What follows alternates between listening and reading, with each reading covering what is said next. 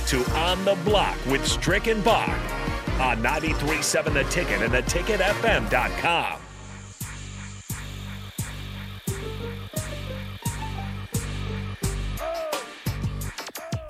Wrapping up things here on the block. Don't go anywhere after our show concludes. Ticket weeknights continue tonight. Nicole Griffith ready to do her thing. And then kind of fun, the Audrey Coffey and Reagan Hines of the swim team are going to do the Hot Ones Challenge tonight. So really hot wings. We did that before. I'll just warn you, the 8th one is the hottest one. That's really tough. If you can get past the 8th one, well, your tongue won't be the same, and your taste buds won't be the same for the next few hours. But I think you can get through 9 and 10. So that's the goal. That's the fun that we have on the docket tonight. I did want to get to this. It's hard to track NIL. Very difficult for anybody to do. But Opendorse is about as good of a source as you can get if you were to try to track it. And this is a tweet from a couple days ago from Fox College Hoops via Opendorse rated the top conferences for NIL compensation here in college hoops, and they have number 1, the Big Ten.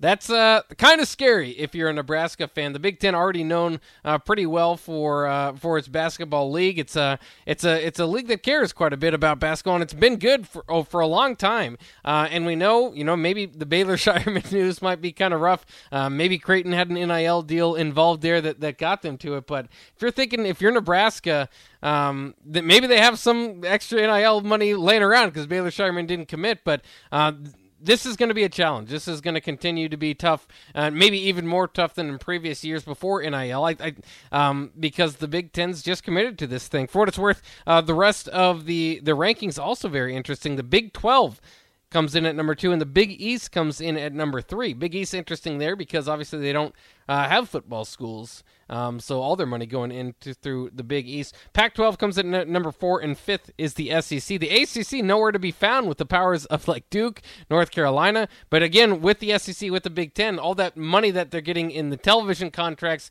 in football can kind of be spread around to other sports. Does that alarm you though a bit that the Big Ten altogether, at least according to Opendorse, the top conference for NIL compensation, does that make a harder mountain to climb for Fred Hoiberg and this Nebraska staff and just program altogether?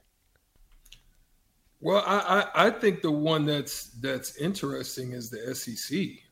You would think that would, but I can understand because most people just really want to it just kind of has its own aura about it, right? SEC, yeah. But maybe some of the money's going to football too much, or more of it than Big Ten is. I don't know.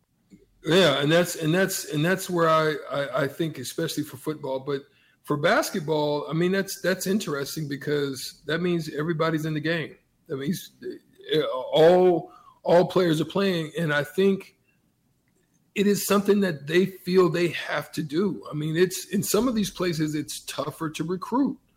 These days the landscape has changed a little bit, and so they may be trying to figure out a way to equal the field.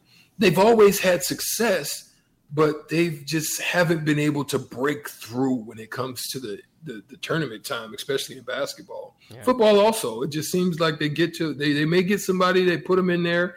The only one that really just kind of does it, and that's because they rarely are 5-star deep, is Ohio State. And so they maybe just feel they got to get in the game and maybe figure out a way to draw some more people to the tundras of the world. Yeah, it's especially weird with Michigan State being down. Indiana has been down for a long time. There's like there's no leader, I suppose, in the Big Ten that you think is a traditional, Purdue's good this year, or Iowa's good this year, or whatever, and kind of changes year in and year out. But we'll see. I mean, I'm excited because I do think over time, as the Big Ten and ACC get this television money, they can start to separate. And maybe that's not so good if you already hate the SEC, but for a Big Ten, you like to see it. The only thing is, Nebraska's got to separate with them. They have to be a part of the movement, not the bottom half of the conference that's fading as the rest of the conference is getting better with all this NIL money. So hopefully we see Nebraska take advantage of that and rise along with the Big Ten. But that'll wrap it up here on the block. We'll see you tomorrow. We got plenty of NBA playoffs to talk about. But coming up next is Nicole Griffith, ready for Ticket Weeknights. In Fuego, as always. Have a happy Monday,